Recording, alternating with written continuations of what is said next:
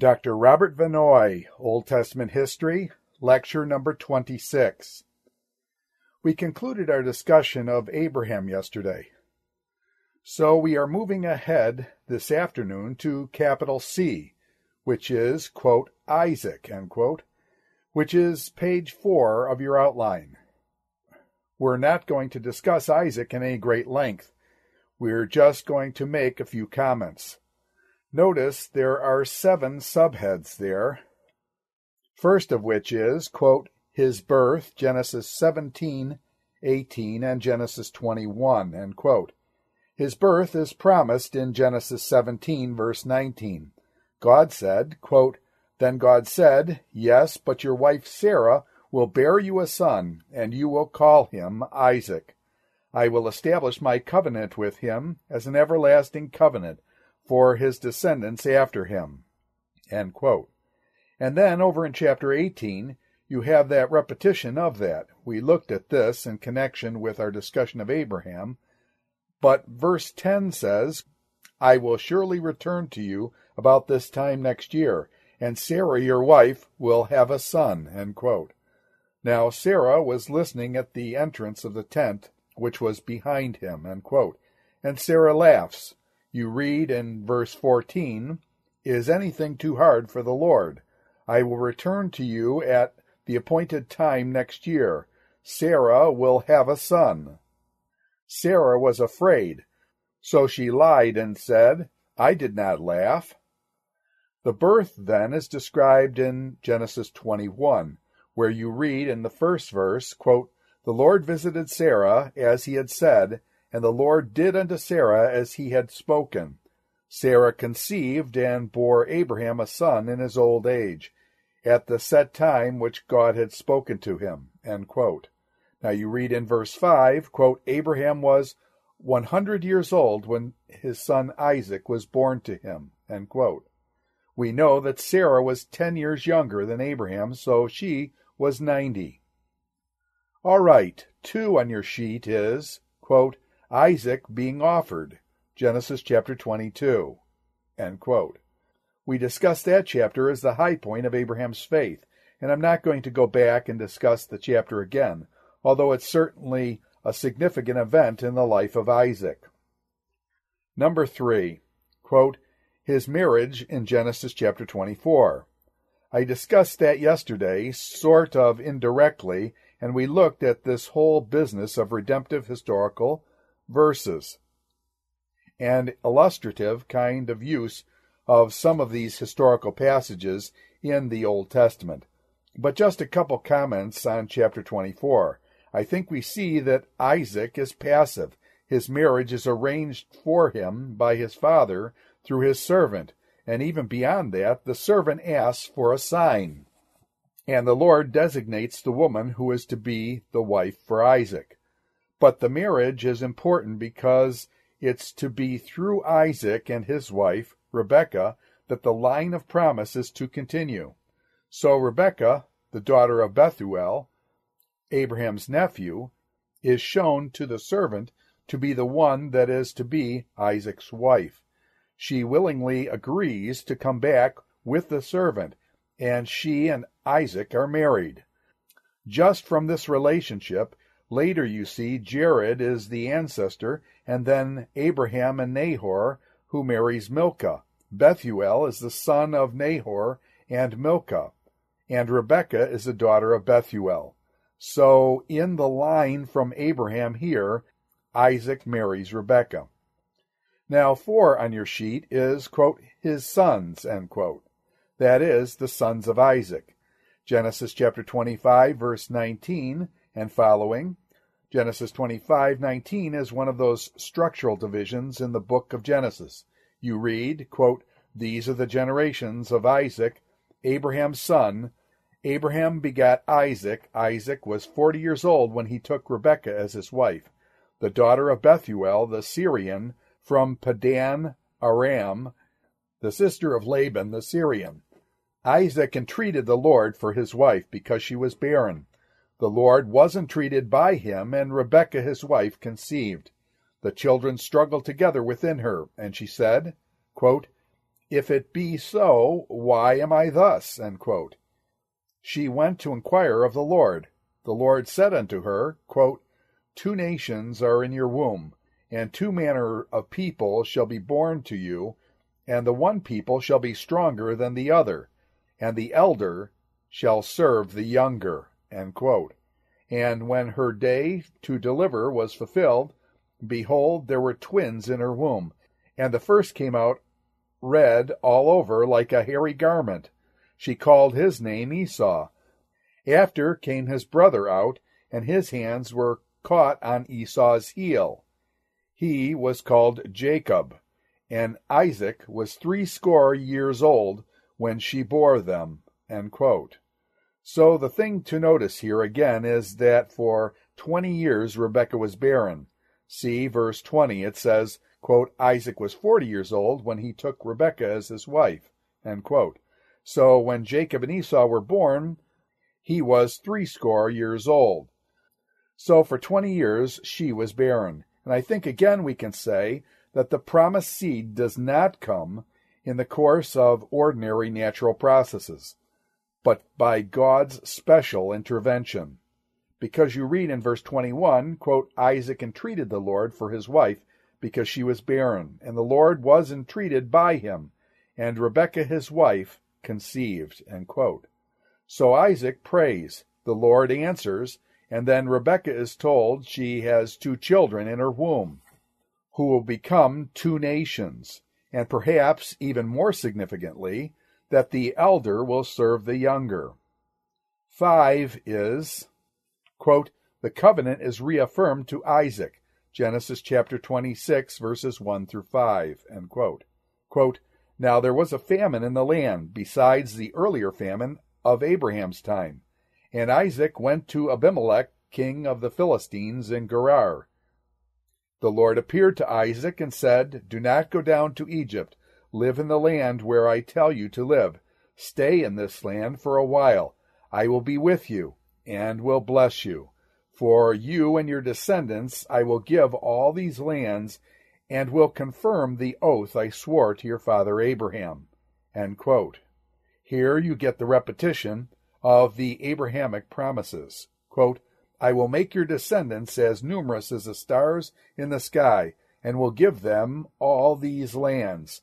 And through your offspring all nations on earth will be blessed, because Abraham obeyed me and kept my requirements, my commands, my decrees, and my laws. End quote. So the covenant promises are reaffirmed to Isaac. Down in verse 24 of the same chapter you read, quote, the Lord appeared unto him the same night and said, I am the God of Abraham your father. Fear not, for I am with you, and will bless you, and multiply your seed for my servant Abraham's sake. End quote. So you see we're moving forward with this line of promise as it is affirmed then to Isaac. On your sheet is, quote, chapter 27, end quote, where Isaac is deceived by his wife and his son. I am sure you're familiar with the general plot of chapter 27.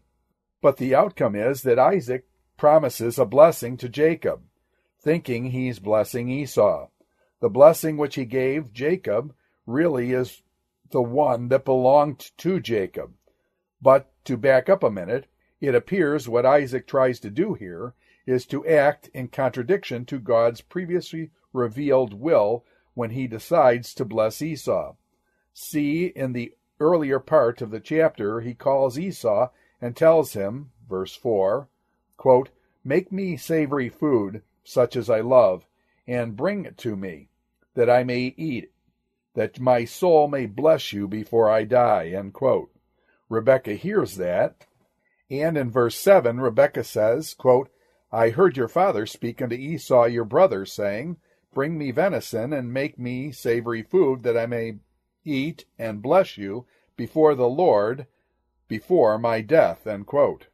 Now, if you compare that to Genesis chapter 25, verse 23, that we read a few minutes ago, you remember at the time of the birth of Jacob and Esau, the Lord said, quote, 2 nations are in your womb, 2 manner of people will be born of you. The one people shall be stronger, the elder shall serve the younger, end quote.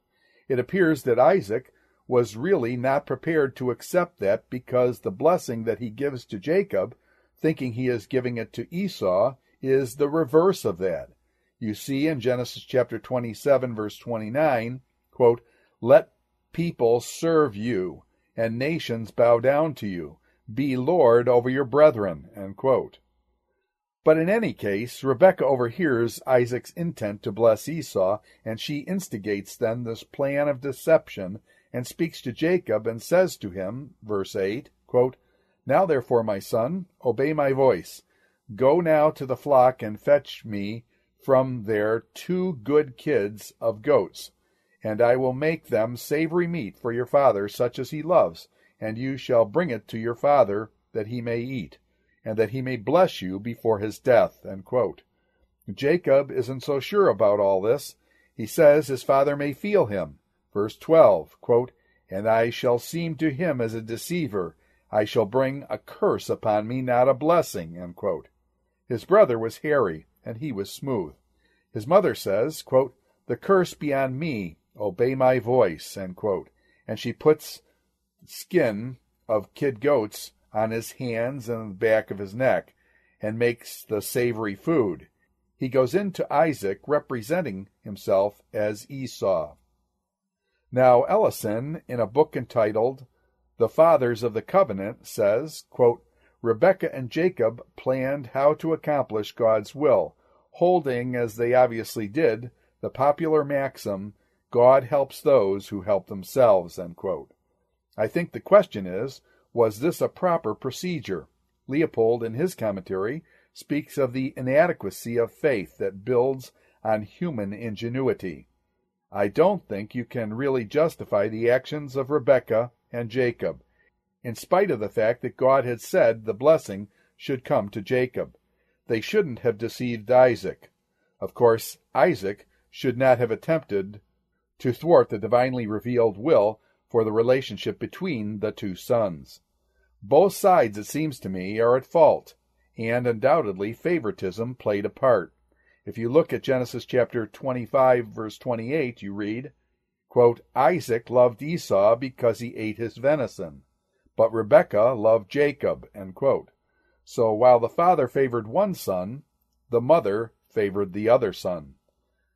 The father wants to bless Esau. The mother is looking out for the interests of Jacob. Undoubtedly, that played a role in it, but I think the thing to notice, in spite of that, is that in the midst of sinful human actions, God overrules and accomplishes his will. So the end result is that the blessing was intended for Jacob, goes to Jacob, not that God endorses the action. In spite of human sinful actions, God overrules and accomplishes his purpose. So Isaac thinks he's giving the blessing to Esau, but it contains God's will for Jacob. That blessing is in verses 28 and 29 of chapter 27, where Isaac says, quote, "God give you of the dew of heaven, and the fatness of the earth, and plenty of grain and wine. Let people serve you, and nations bow down to you. Be Lord over your brethren. Let your mother's sons bow down to you. Cursed be every one that curses you, and blessed be he that blesses you." End quote.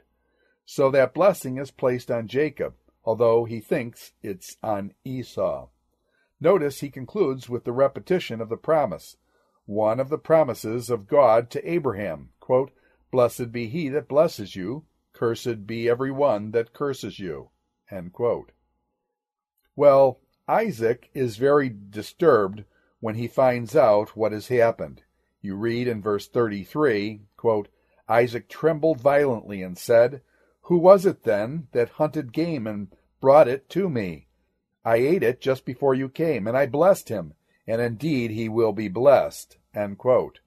This was after Esau came and Isaac realized what had happened. Now Ellison, in that same book, The Fathers of the Covenant, makes this statement at this point of verse 33. He says, quote, "This is the clue to much in the story. However much we may criticize Isaac, he remains one of the heroes of faith. There must have been many moments when he wondered whether his wife was not right after all. Now suddenly he knew he had no doubt that it was Jacob who had come to him, and he bowed to God's will. Not even Esau's tears could move him, though he spoke of Jacob's guile in verse 35. There's no evidence that he ever reproved him, or Rebekah either. He was prepared to bless him again, knowingly and willingly, and he does that at the beginning of chapter 28, when Jacob flees his home to go to Laban's house in Mesopotamia. End quote. Now, of course, with Esau, the situation's different. Esau is furious when he discovers what has happened. You read in verse 34, quote, "When Esau heard the words of his father, he cried with a great and exceedingly bitter cry, and said unto his father, Bless me, even me also my father." End quote. And his father says, quote, "Your brother came with subtlety and has taken away your blessing." End quote. At the end of verse 36 he says, quote, "Have you not reserved a blessing for me?" End quote. Answered Esau, "I have made him lord over you, and have made all his relatives his servants, and I have sustained him with grain and new wine. So what can I possibly do for you, my son?" Esau said to his father, "Do you have only one blessing, my father? Bless me too, my father." Then Esau wept aloud. His father Isaac answered him. End quote. In verses 39 and 40, then you get, and I'll say it in quotes, the, quote, blessing, end quote, that's given to Esau. There's a translation issue there that's of some significance because it gives a very different understanding about what is going on. You can see the difference in the King James Version and the NIV translation. If you compare verse 28 with verse 39. Verse 28 is the blessing of Isaac gives to Jacob, thinking it's Esau. 39 is the, quote, blessing, end quote, he gives later to Esau. If you read them, they're very much the same, particularly if you read it in the King James. See, in the King James it says, quote, "Behold, your dwelling shall be in the fatness of the earth, and of the dew of heaven from above. And by your sword shall you live, and shalt serve your brother. And it shall come to pass, when you shalt have the dominion, that you shall break his yoke from off your neck." End quote. Now the phrases are the same: the dew of heaven, the dew of heaven, the fatness of the earth, the fatness of the earth. They are just reversed in order. In verse 28, quote, "Therefore God give you of the dew of heaven, and the fatness of the earth." End quote. In verse 39, quote, "Your dwelling shall be in the fatness of the earth, and the dew of heaven." End quote. He reverses the two phrases. This should be 27 and 28. The point of the difference turns on the translation of this preposition. In Hebrew, that's a mean preposition, and the question is whether the mean is to be understood as a mean of source or a mean of separation. If you understand it as a mean of source, in both cases, then the blessing that's given there to Esau is basically identical to the one that had been previously given to Jacob. If you take it as a mean of separation, then what you're saying is, like the NIV says, quote, "Your dwelling will be away from the earth's richness and away from the dew of heaven." End quote. In other words, not really a blessing. It's more of a curse. Quote, "Your dwelling's going to be away from the earth's riches." End quote. Of course, that's exactly what was the case with Esau, because Esau became Edom, and Edom dwell in the wilderness way to the south of the Dead Sea. It is a barren place. It is away from earth's richness, away from the dew of heaven. I think what Isaac does, you see, he gives the same blessing as in that first verse in a sense, but there's an ambiguity to it based on the use of this preposition. and the intent as far as the meaning is concerned. I think it was the opposite of what it was with Jacob. Then it goes on, of course, in verse 40 and says, quote, "And by your sword shalt you live, and shall serve your brother. And it shall come to pass, when you shall have the dominion, that you shall break his yoke from off your neck." End quote. What you get some hint of here is the subsequent history of the relationship between Israel and Edom, that is, the descendants of Jacob and the descendants of Esau. At various times, the Edomites were subjected to Israel. David subjected the Edomites initially and put fortresses in their territory. That fluctuated back and forth. At times, they were able to throw Israel's yoke off, but then they were re-subjected again. That really went on all the way into the intertestamental period, when the Edomites eventually were pushed out of their own territory way to the south there. They came up and settled in southern Judah and were forcibly Judaized by the Maccabees. That is, they were made to circumcise, follow the law of Moses, and so forth. They became known as Idumeans, from the Greek of the designation, quote, Edom, end quote. And it's out of that stock that Herod the Great came on the scene. Herod the Great, of course, was the cursed king of the Jews. So you get this struggle between the Edomites and the Israelites, Jacob and Esau, stretching all through the subsequent history in the Old Testament through the intertestamental period on to Herod the Great, who himself was an Idumean. Chapter 35, verses 27 through 29, quote, "Jacob came home to his father Isaac in Mamre, near Kiryat Arba, that is, Hebron, where Abraham and Isaac had stayed. Isaac lived 180 years. Then he breathed his last and died and was gathered to his people, old and full of years. And his sons Esau and Jacob buried him." End quote. So, of course, this jumps ahead in the narrative of Genesis quite a ways. But we're looking at this sort of topically at this point under the life of Isaac. His death is recorded in chapter 35. Let's move on to F, which is, quote, "Jacob," end quote. First, quote, "Jacob at Bethel," end quote. We'll go back and pick up right after the incident of the deception of Isaac. Chapter 28 tells us that Jacob left home after his deception of Isaac. You find in chapter 27, as a background for this, verse 41, quote, "And Esau hated Jacob because of the blessing. And Esau said in his heart, the days of mourning for my father are at hand. Then I will slay my brother Jacob." And these words of Esau, her elder son, were told to Rebekah, and she sent and called Jacob, her younger son, and said unto him, "Behold, your brother Esau, as touching you, doth comfort himself, purposing to kill you. Now therefore, my son, obey my voice, and arise, flee to Laban my brother to Haran, and tarry with him a few days, until your brother's fury turns away, until your brother's anger turns away from you, and he forget that which you have done to him. Then I will send and fetch you away from there. Why should I be deprived also of you both in one day?" End quote.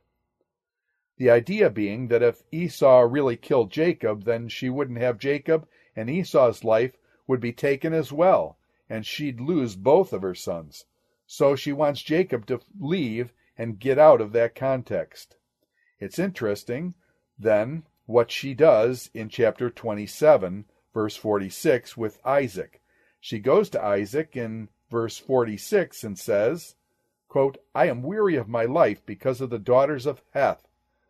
If Jacob takes a wife of the daughters of Heth, such as those which are the daughters of the land, what good shall my life do me?" End quote.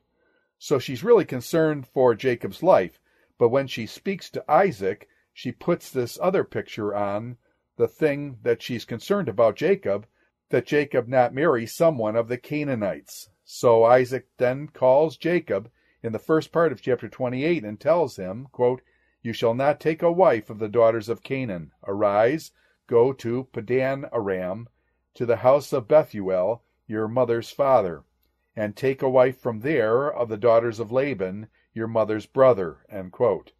Then he repeats this blessing, quote, "And God Almighty bless you, and make you fruitful, and multiply you, that you may be a multitude of people. May he give you the blessing of Abraham to you, and to your seed with you, that you may inherit the land wherein you are a stranger, which God gave unto Abraham." End quote. So you have a continuation of the line of promise. So Jacob leaves and he goes to Haran.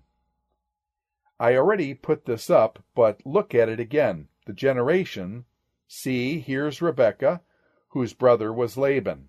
And Esau and Jacob are brothers. Jacob goes to Laban's house and eventually marries both Leah and Rachel, who are the daughters of Laban. That's jumping ahead, of course. On the way, he stops to rest for a night at Bethel, and the Lord appears to him in a dream at Bethel. This is in verse 12 and following. In chapter 28 you read, quote, "He had a dream in which he saw a stairway resting on the earth, with its top reaching to heaven. The angels of God were ascending and descending on it. There above it stood the Lord, and he said, I am the Lord, the God of your father Abraham, and the God of Isaac. I will give you and your descendants the land on which you are lying. Your descendants will be like the dust of the earth, and you will spread out to the west and to the east, to the north and to the south. All peoples on earth will be blessed through you and your offspring. I will be with you and will watch over you wherever you go, and I will bring you back to this land. I will not leave you until I have done what I have promised you." End quote. Now at this point in Jacob's life, the Lord had not yet personally appeared to him, and reaffirmed this promise from Abraham to Isaac. Now we're moving to the third generation, to Jacob. But to this point in his life, as he is fleeing from Esau and going to seek a wife from the household of Laban, God comes to him while he sleeps. And I think the point there is, again, God takes the initiative and he repeats the promise of Abraham that had already been repeated to Isaac, and then adds to that he will be with him in his journey, and ultimately bring him back to the land of Canaan. Now in the dream, in verse 12, you read, quote, "There was a ladder, the top of it reaching to heaven, and the angels of God ascending and descending upon it." End quote. It seems to me that signifies communion between God and Jacob. The angels ascend to God with Jacob's needs. Jacob was fearful. He was fleeing for his life. Then they descend with God's blessing and blessing for Jacob. That's just at least a suggestion as far as the significance of the symbolism there in the dream. When you get to the end of the chapter, after receiving that promise, he awakes in verse 16. He says, quote, "Surely the Lord is in this place," end quote. And he takes a stone and sets it up and pours oil on it. In verse 19, he calls the name of the place, quote, Bethel, end quote, which in Hebrew means, quote, house of God, end quote. Then, verses 20 to 22, he makes a vow and he says, quote, "If God will be with me and will keep me in this way that I go, and will give me bread to eat and raiment to put on, so that I come again to my father's house in peace," end quote, the King James says, quote, "Then shall the Lord be my God, and this stone which I have set up for a pillar shall be God's house, and of all that you shall give me, I will surely give a tenth unto you," end quote. Now Leopold, on the middle of page 14 of your bibliography, pages 779 to 780, in his commentary on Genesis, says that translation is not the best translation, because he would put the apodosis in the conditional sentence at the beginning of verse 22 rather than the end of verse 21.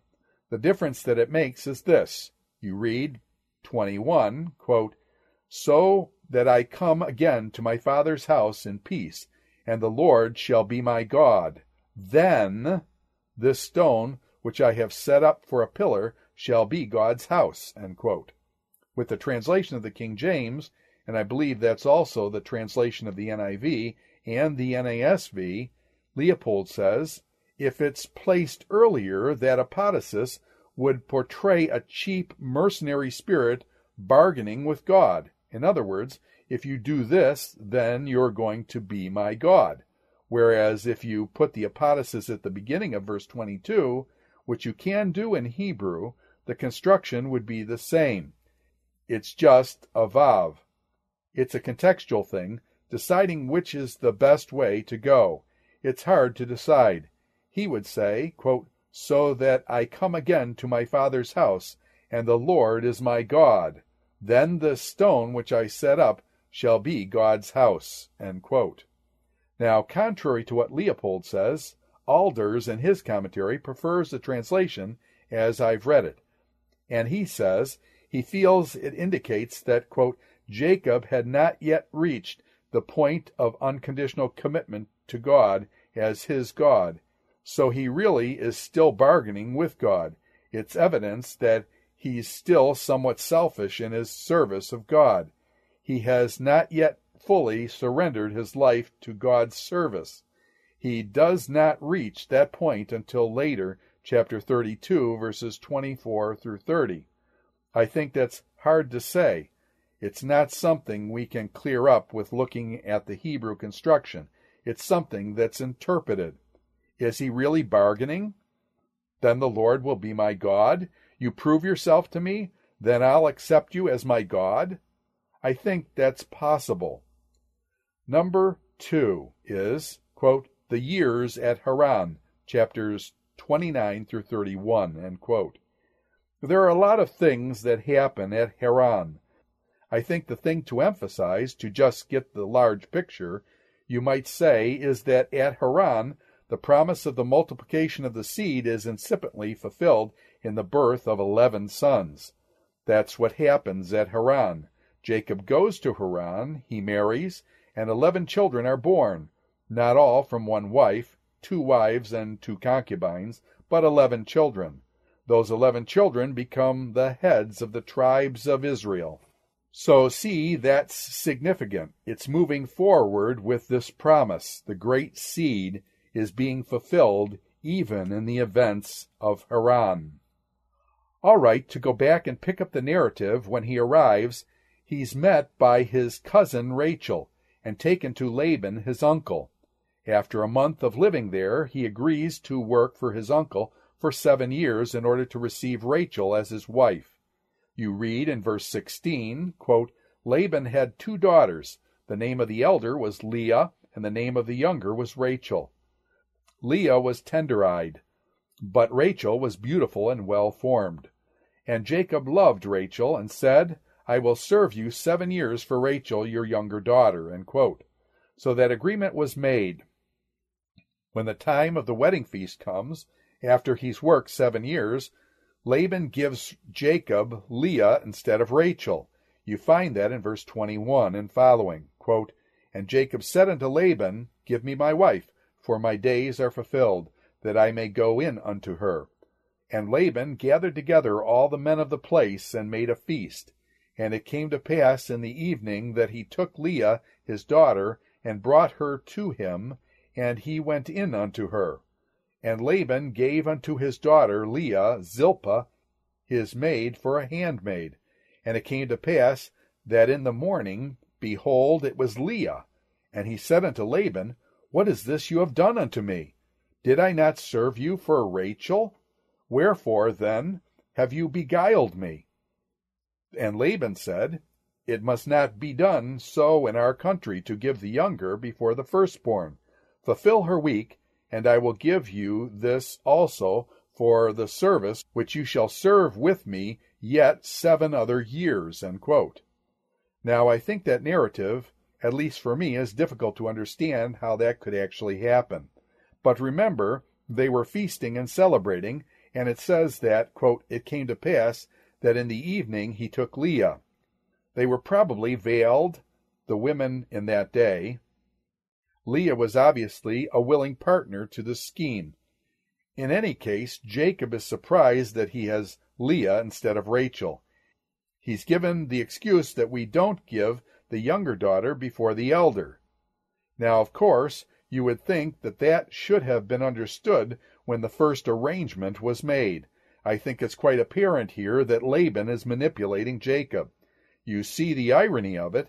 At this point, Jacob is the one who gets deceived, as he had previously deceived his father Isaac. So you get in the next generation the reverse of that. But after a week of marriage celebration, he gets a second wife, the sister of the first. I don't have time really to develop that much. I'll pick up here at the beginning of the next hour. I just came across something I want to read to you. We'll stop with this. This is from the last issue of the Journal of the Evangelical Theological Society. Here's a review of a book here called, quote, Biblical Limericks, Old Testament Stories Reversed, end quote. And some illustrations are given. Again, this is a book apparently of limericks of different situations in the Old Testament. But one of them that it gives here in this review is, quote, Jacob worked out his full stint to win Rachel with never a hint. That aught was awry, and Laban so sly, and said, Newbie, read the fine print. End quote. Dr. Robert Vannoy, Old Testament History, Lecture number 26.